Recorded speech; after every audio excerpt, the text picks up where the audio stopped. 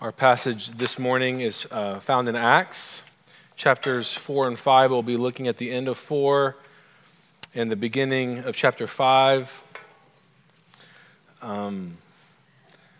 Really, we've been talking about an origin story, the church. Even though the church begins in the Old Testament, in the book of Acts, we really do see Luke providing the account of the pouring out of the Holy Spirit. The church went from 120 to 3,000 at Pentecost, to 5,000. And in that second round of growth, persecution starts. And that's what we're going to see really for the remainder of these sermons is the persecution. It began outside persecution. That is, remember Annas last week and Caiaphas and the leaders taking Peter and John and arresting them. And we'll see more challenges externally. But this week, the persecution is internal. And so that's going to make it a challenge. And for those, just to give you a heads up, this is a hard passage. We're going to look at Ananias and Sapphira, and at the end of the sermon, you're going to have complete and total understanding of all of your questions. Will just be answered beautifully, I promise. Thank you. See, Shane, that's how you have to just wait for it a little longer. The chuckle, they just become, well, no, it's the uncomfortability. You just got to keep them, so... And I look funnier than you, so. Let's look now at Acts 4, verses 32 through 5, verse 11. And just to set the stage again, we're going to start with the second round of Luke explaining the church growth and togetherness. So it starts off on a really positive note before we have the case studies of Ananias and Sapphira. Now, the full number of those who believed were of one heart and soul. And no one said that any of the things that belonged to them was his own, but they had everything in common. And with great power, the apostles were giving their testimony to the resurrection of the Lord Jesus Christ, and great grace was upon them all. There was not a needy person among them, for as many as were owners of lands or houses sold them and brought the proceeds that was sold, and laid it at the apostles' feet, and it was distributed to each as they had need. Thus, Joseph, who was also called by the apostles Barnabas, which means son of encouragement, a Levite, a native of Cyprus, sold a field that belonged to him and brought the money and laid it at the apostles' feet. But a man named Ananias, with his wife Sapphira, sold a piece of property. And with his wife's knowledge, he kept back for himself some of the proceeds and brought only a part of it and laid it at the apostles' feet. But Peter said, Ananias, why has Satan filled your heart to lie to the Holy Spirit and to keep back for yourself part of the proceeds of the land? While it remained unsold, did it not remain your own? And after it was sold, was it not at your disposal? Why is it that you have contrived this deed in your heart? You have not lied to man, but to God. When Ananias heard these words, he fell down and breathed his last. And great fear came upon all who heard of it. The young men rose and wrapped him up and carried him out and buried him. After an interval of about 3 hours, his wife came in, not knowing what had happened. And Peter said to her, tell me whether you sold the land for so much. And she said, yes, for so much. But Peter said to her, how is it that you have agreed together to test the Spirit of the Lord? Behold, the feet of those who have buried your husband are at the door, and they will carry you out. Immediately she fell down at his feet and breathed her last. When the young men came in, they found her dead, and they carried her out and buried her beside her husband. And great fear came upon the whole church and upon all who heard of these things. This is the word of the Lord. Thanks be to God. Verse 11, and great fear came on the whole church. So as I begin by praying, I just want to notice that we probably should feel some fear, right? When we come into the presence of the judgment of God, certainly we want to understand the passage. We want to understand how grace is working, but we also need to recognize this, in many ways, is to be create very much fear in us. So let's talk about that this morning, but let's start by praying. Heavenly Father, you are an awesome God. As Jesus tells us in the Gospel of Luke, we fear the wrong things. We should fear the one who can cast us, Lord, either into heaven, bringing us to you, or cast us into hell. Teach us to fear you, Lord, healthy, in a way that's driven by your Spirit, that we would love you and press towards you and see your glory. Lord, help us to understand this text. It's very hard, especially in a modern era, Lord. Teach us to understand it for your glory. Amen. I found out years ago, if you start a sermon at a low point, like emotionally, like difficult point, it just goes down. So I'm going to start on a higher point. We're going to talk college football. Anyone ready for some college football? Lift us spirits for just a minute, kind of. I was watching the OSU game yesterday, and they flashed back to 12 years ago. I'm an OU grad, so I'm going to make fun of you for a minute. To the famous, I am 40 clip of Mike Gundy. Anyone remember that clip? How can we forget it? Well, as I was studying this passage and thinking about introductions, I thought of another clip from another coach, Saban, his famous line, right? Rat poison. Listen to what he says. The media is pounding him for trying to kind of get him excited about a victory, and he's not excited about the victory. And so he says, I'm trying to get our players to listen to me instead of listening to you guys. All the stuff you write about, how good we are, all that stuff they hear on ESPN, it's like poison. It's like taking poison, rat poison. Wow. Now, the media didn't ride him as hard as they rode Gundy. I don't know. Maybe it's his record. Sorry. Just little jabs. This is coming off of a loss and a bye week. Rat poison in general, the idea behind poison is that you think what you're taking in is good for you. You think this will be healthy. I'll enjoy this food. I'll enjoy this beverage. The rat thinks I'll enjoy this, whatever you put rat poison in. And it kills you, right? It destroys you. And so we are looking at a passage dealing with the very beginning phase of the church.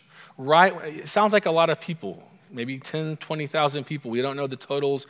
We don't know how they're counting.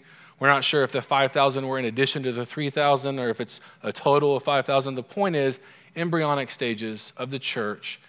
And the last thing that God is going to allow to happen is this sin of hypocrisy to come in and crush it. And so we are seeing the tendency here with Ananias and Sapphira and a lot of ourselves to want to kind of buy into the press, the media. That is, we want everyone's approval. There's this movement that started. Well, how can we jump in and be involved? That's going to tempt us to be hypocrites. And that really is the sin we'll talk about in a few moments. And what I want us to see is rather than that, rat poison, let us realize the Holy Spirit's bringing water, right? In chapter 7 of John, Jesus says, I have come to bring water of living, or streams of living water from within. That is what we want. That is what the church is built on. That is what's happening in chapter 4. And then Ananias and Sapphira, filled by Satan's schemes, come in with hypocrisy, and that's what shuts it down. The trick is it looks so similar. Like, right, what they do and what we're going to see Barnabas, I just went blank on his name, Barnabas do, they're the same. They look the same. So how do we understand it? So we're going to look at 2 points. Where does giving come from? And then the case studies. And what we're going to see in these 2 points is we cannot flourish, we cannot be truly human, flourish, unless the Holy Spirit is feeding us. That's the only way you can flourish. And conversely, when we are being fed by the Spirit like a stream of water, we will naturally have to pour it out. You can't stop that. You have to give it away. So those are kind of the 2 things we're going to see. We're going to start where it comes from and then the case studies of giving it away. So where does it come from? Where does this desire to give, this desire to be together come from? We see this in verse 32. Now the full number of those who believed were of one heart and soul. It's so easy to read that and glaze right over it. What the Bible is saying all throughout is that what drives your life is found inside you. Right? What's different about Christianity than any other religion is the way you change in Christianity is not by external methods, but it's by an internal spring that wells up within you. The soul, the heart. It's so common throughout the Bible we understand it, yet if you think about it just for a moment, when you think about the ways you try to fix yourself, I try to fix myself, often it's external. And Jesus constantly is reminding us to watch out for this. In Matthew 12, he says, either make the tree good and its fruit good, or make the tree bad and its fruit bad. For the tree is known by its fruit. And now he's talking to Pharisees. He says, you brood of vipers, how can you speak good when you are evil? And here's the key, for out of the abundance of the heart, the mouth speaks.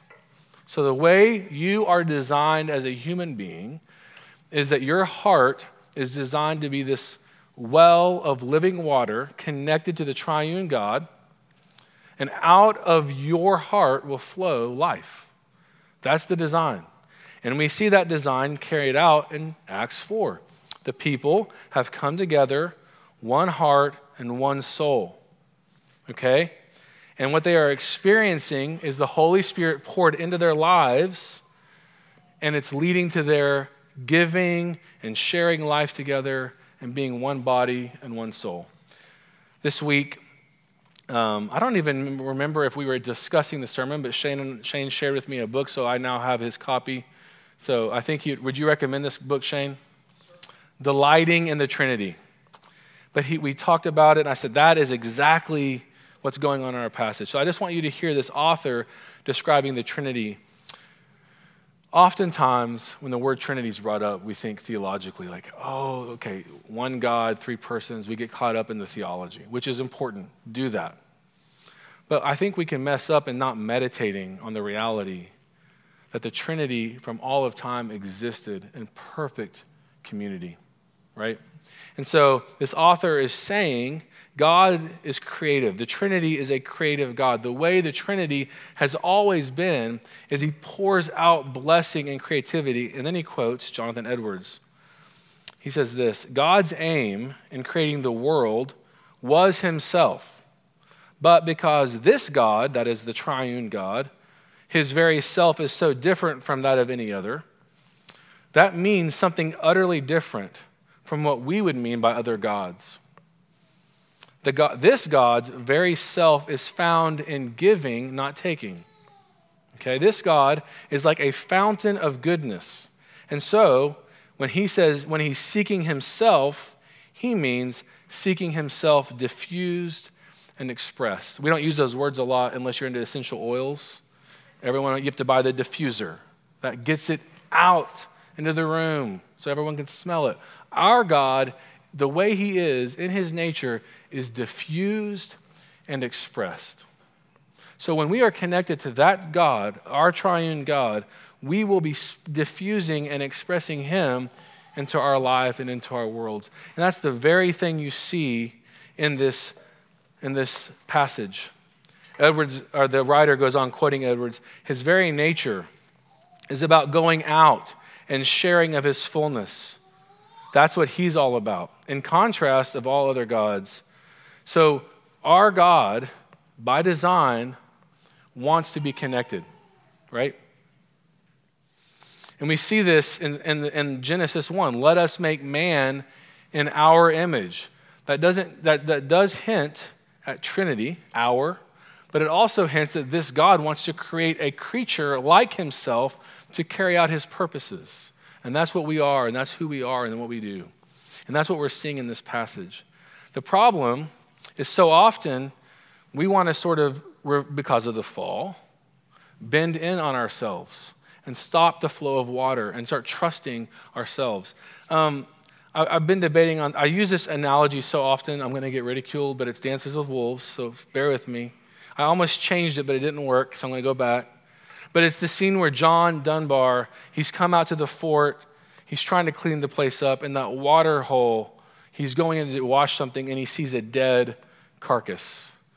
And so for the next scene, he has to clean the water out, he has to pull out all the trash, he has to essentially stop the damming process so that water could flow in and flow out and cleans that water source. That just, for some reason, if you want to hear the other illustration I was going to use, I'll just throw it out there. I did a bridge dive once. Has anyone ever jumped off a bridge like in teenage years? And you go to this muddy water and you jump in. I've only done it once. And I remember coming in and seeing a dead cow. Okay, was that better? Should I have used that illustration? Okay, Shane says no. A dead cow in my water means poison, rat poison, get out. Our lives are made to be flowing. But I find in my life and often in our lives, what we do is we take the gifting, we take the blessings, we take all of the positives, and we think we're the source.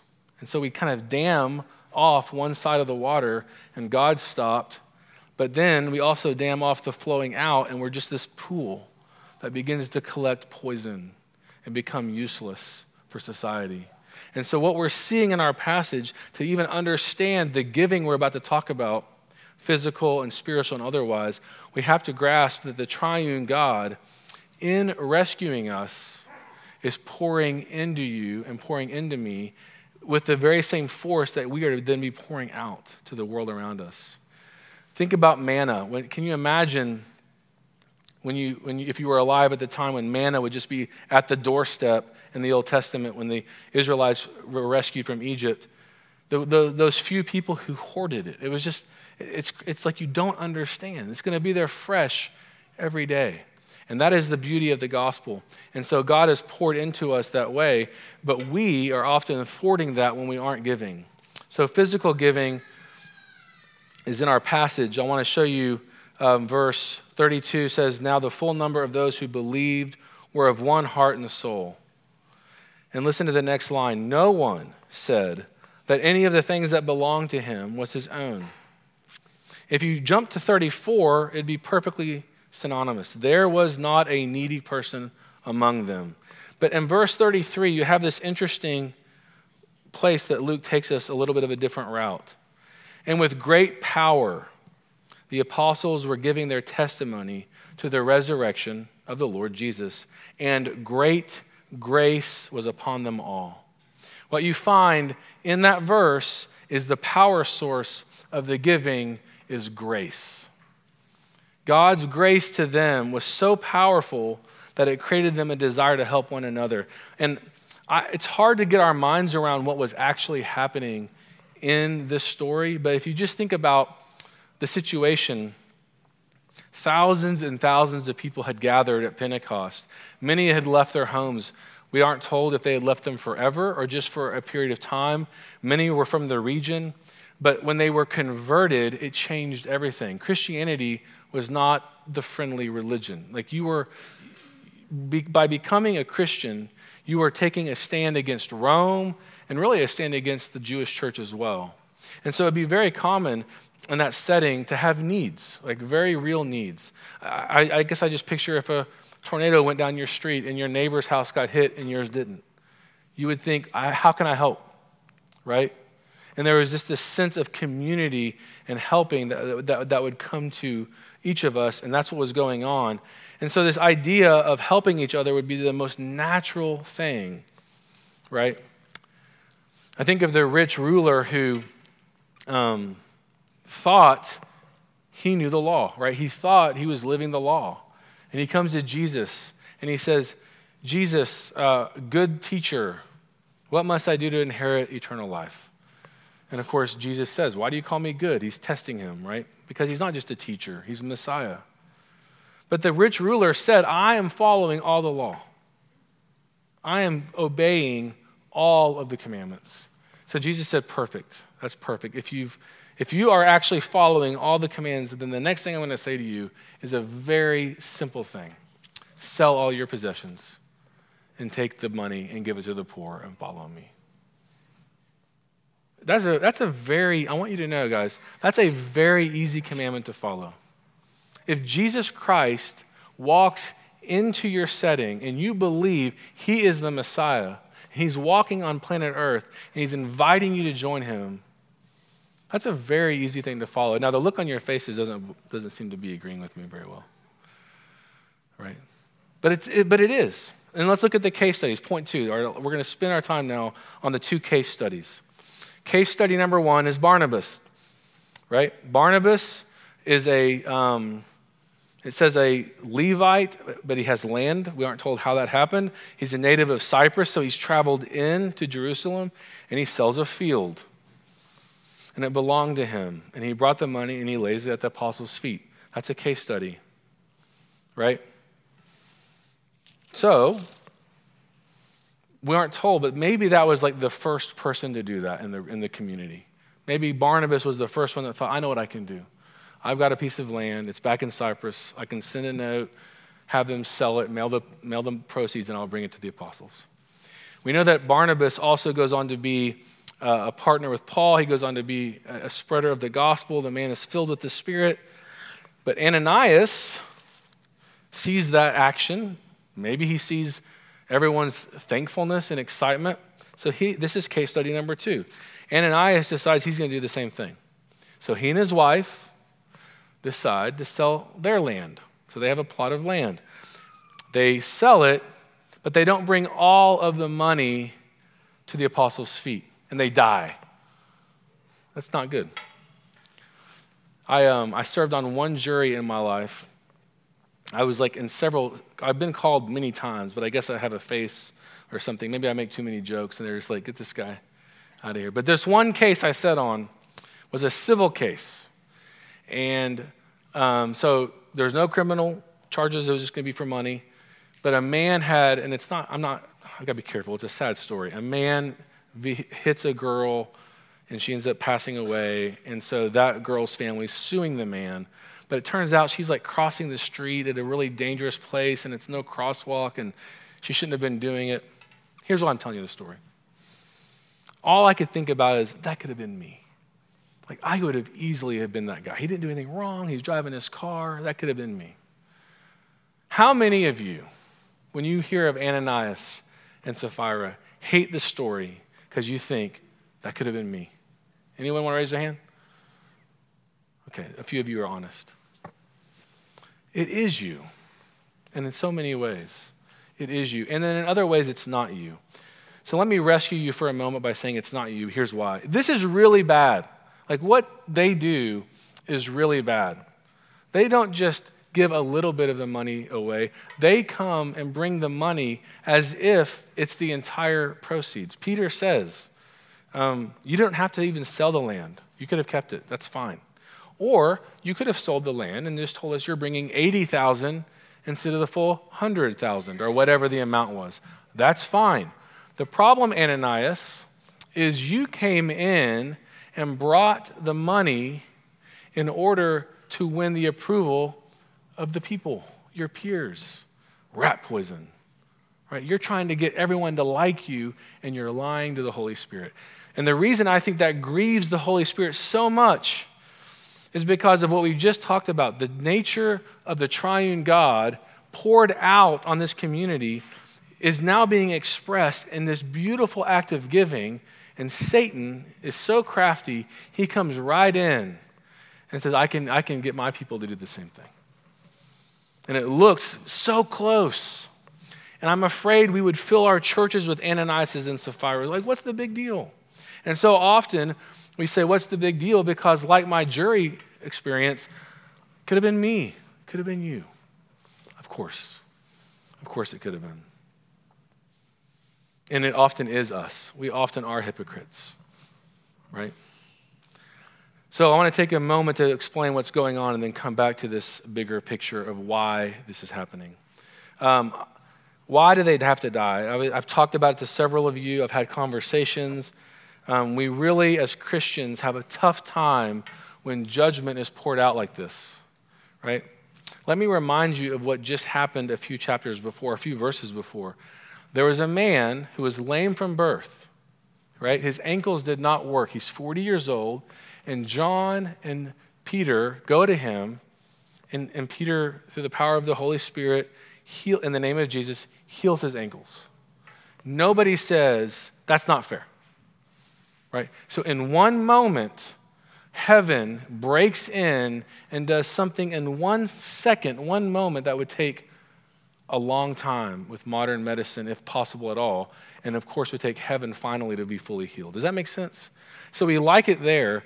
Judgment on the other side breaks in an instant as well. Normally, when you're a hypocrite, normally when you and I do what Ananias and Sapphira do, God forbid that we do, it takes a lifetime to die. Does that make sense? Just a slow death. The water gets more and more poisonous. And maybe it's not until you're 70 or 80 or some age where people finally go, I'm going to stay away from that person. That's rat poison. So in some way, God shows mercy to that group by taking him out as fast as he did. Does that make sense? It's an instantaneous judgment. You see this in the Old Testament with Uzzah. Remember the story of the ark going to Israel, David's taking her to the city of David at the time, and it's on a cart, and it buckles, and Uzzah reaches out to grab it. What a great thing to do. Dead, boom. And David's angry. And I think we should be like, why? Why are you doing this judgment? It's a great question. Now, David was wrong, wasn't he? The law says the ark is to be carried with poles by the Levites. When you carry the ark with poles the way God wanted it to be carried, it would not have tipped. So oftentimes the things we do to make things better ends up making it worse. And so yes, Uzzah, in a sad way, was the recipient of that judgment. But we're all going to die. We're all going to age. We're all going to see the experience of the fall. And the question is, when we read this passage, are we aware of that fact that it was sped up with them, but there is a sense of death for each of us as we are hypocrites, as we go against God. So what is this hypocrisy? I want to just talk about hypocrisy for a moment, the actual sin of Ananias and Sapphira. I've been looking at Luke this week, chapters 12 through 14. Don't worry, I'm not going to read all that to you, but I want to just highlight a few places. I should have saved the location. In chapter 12 of Luke, or chapter 11, Jesus is talking to the Pharisees. Remember, the Pharisees were, just to kind of give a caricature, if you will, the ones who kind of lived by the law and thought what they did outwardly would work and save them. And so Jesus is pronouncing the woes to the Pharisees, and the lawyers pop in and say, well, what about us? What you're saying to them seems really harsh. You're insulting us. And Jesus says, yeah, you too. You are, and he starts pronouncing the woes onto the lawyers. So I meet people who are going to law school, and I read them that passage. Shane, see what I'm saying? Doesn't always work. Chapter 12. In the meantime, he starts talking to his disciples. He says, beware of the leaven of the Pharisees, which is hypocrisy. Nothing is covered up that will be revealed, or hidden, that will not be revealed, or hidden that will not be known. The problem with hypocrisy, a hypocrite, the word comes from the masks in the Greek culture. The problem with hypocrisy is it's trying to pretend to be one thing, right, with the mask, but all the while you're tricking the people around you. And the problem I think we have is that so often we love the fruit of hypocrisy that we just want to ignore it and not worry about it. Or we recognize that everything we do has a little bit of hypocrisy in it. But Jesus takes it very seriously. So as you trek through chapter 12, he says, I tell you, my friends, do not fear those who kill the body, and after that have nothing more that they can do. But I will warn you to fear. Fear him who, after he is killed, has authority to cast you into hell. Very harsh language. But he goes on to say, yes, I tell you, fear him. Are not 5 sparrows sold for 2 pennies, and not one of them is forgotten before God? So what he's starting to do is starting to say, I care for the weak. I care for those who are harmed by hypocrisy. Even the hairs of your head are all numbered. Fear not. You are more value than sparrows. And then he goes into the sin of blasphemy. And the sin of blasphemy is denying the presence of the Holy Spirit. And as you trek what Jesus is doing in Luke 12 and compare it with Acts chapter 4 and 5, I think you see a case study for the way a person blasphemes the Holy Spirit, by denying the Holy Spirit. by pretending to be flowing out of the Spirit on one side of the pool, but you're not receiving the gift on the other side. You're living out of your own resources. And Ananias and Sapphira were seeking to do that and give out of that power. Does that make sense? So what do we do with that? Money isn't the point, right? Money is not the point. The point is the presence and the reality of the Holy Spirit. In this same passage, Luke goes right into the parable of the rich fool. Remember the rich fool? He's planning and he's doing his business as a farmer, and ample amounts of growth. And he decides to tear down his old barns and rebuild them to have bigger barns. And then the key line is so that he could eat, drink, and be merry. There's no reference to God in that. There's no sense that God brought the produce. That is blasphemy. To start to have be the recipient of God's good, gracious gifts, but to live as if you were the one that did it on your own. And then Jesus goes right into Luke 12. Do not be anxious about what you do, about what you eat, about what you drink. And so the point I'm drawing out from Luke 12 is that when we are aware of our connection to God and his banquet, it will flow into the way we give and the way we live our lives. So, wow, it's a lot. I'm at 31 minutes. I want to close with an illustration. That's also from Luke, so it's a Bible verse. The parable of the banquet. I was reading it this week and just puzzling over it because it hits at this hypocrisy. The story is, Jesus has just told the Pharisees, when you hold a feast, don't invite the famous people. Don't invite the popular people. Don't invite the important people. Invite the lame and the blind and the poor. And I remember hearing a sermon preached on that at chapel when I was in seminary, and I've wrestled with that. I invite people I like. Don't you? Like when we go to the game, when we go to parties, when we live our lives, we do that. Can we all name the fact that we're tempted to be hypocrites? Can we all identify with the fact that we're tempted to surround ourselves with the people that make us feel better? And then he goes right into this parable of the wedding banquet where he says, there was a man, he had a huge feast, and he invited all of the people you would want there, and none of them wanted to come.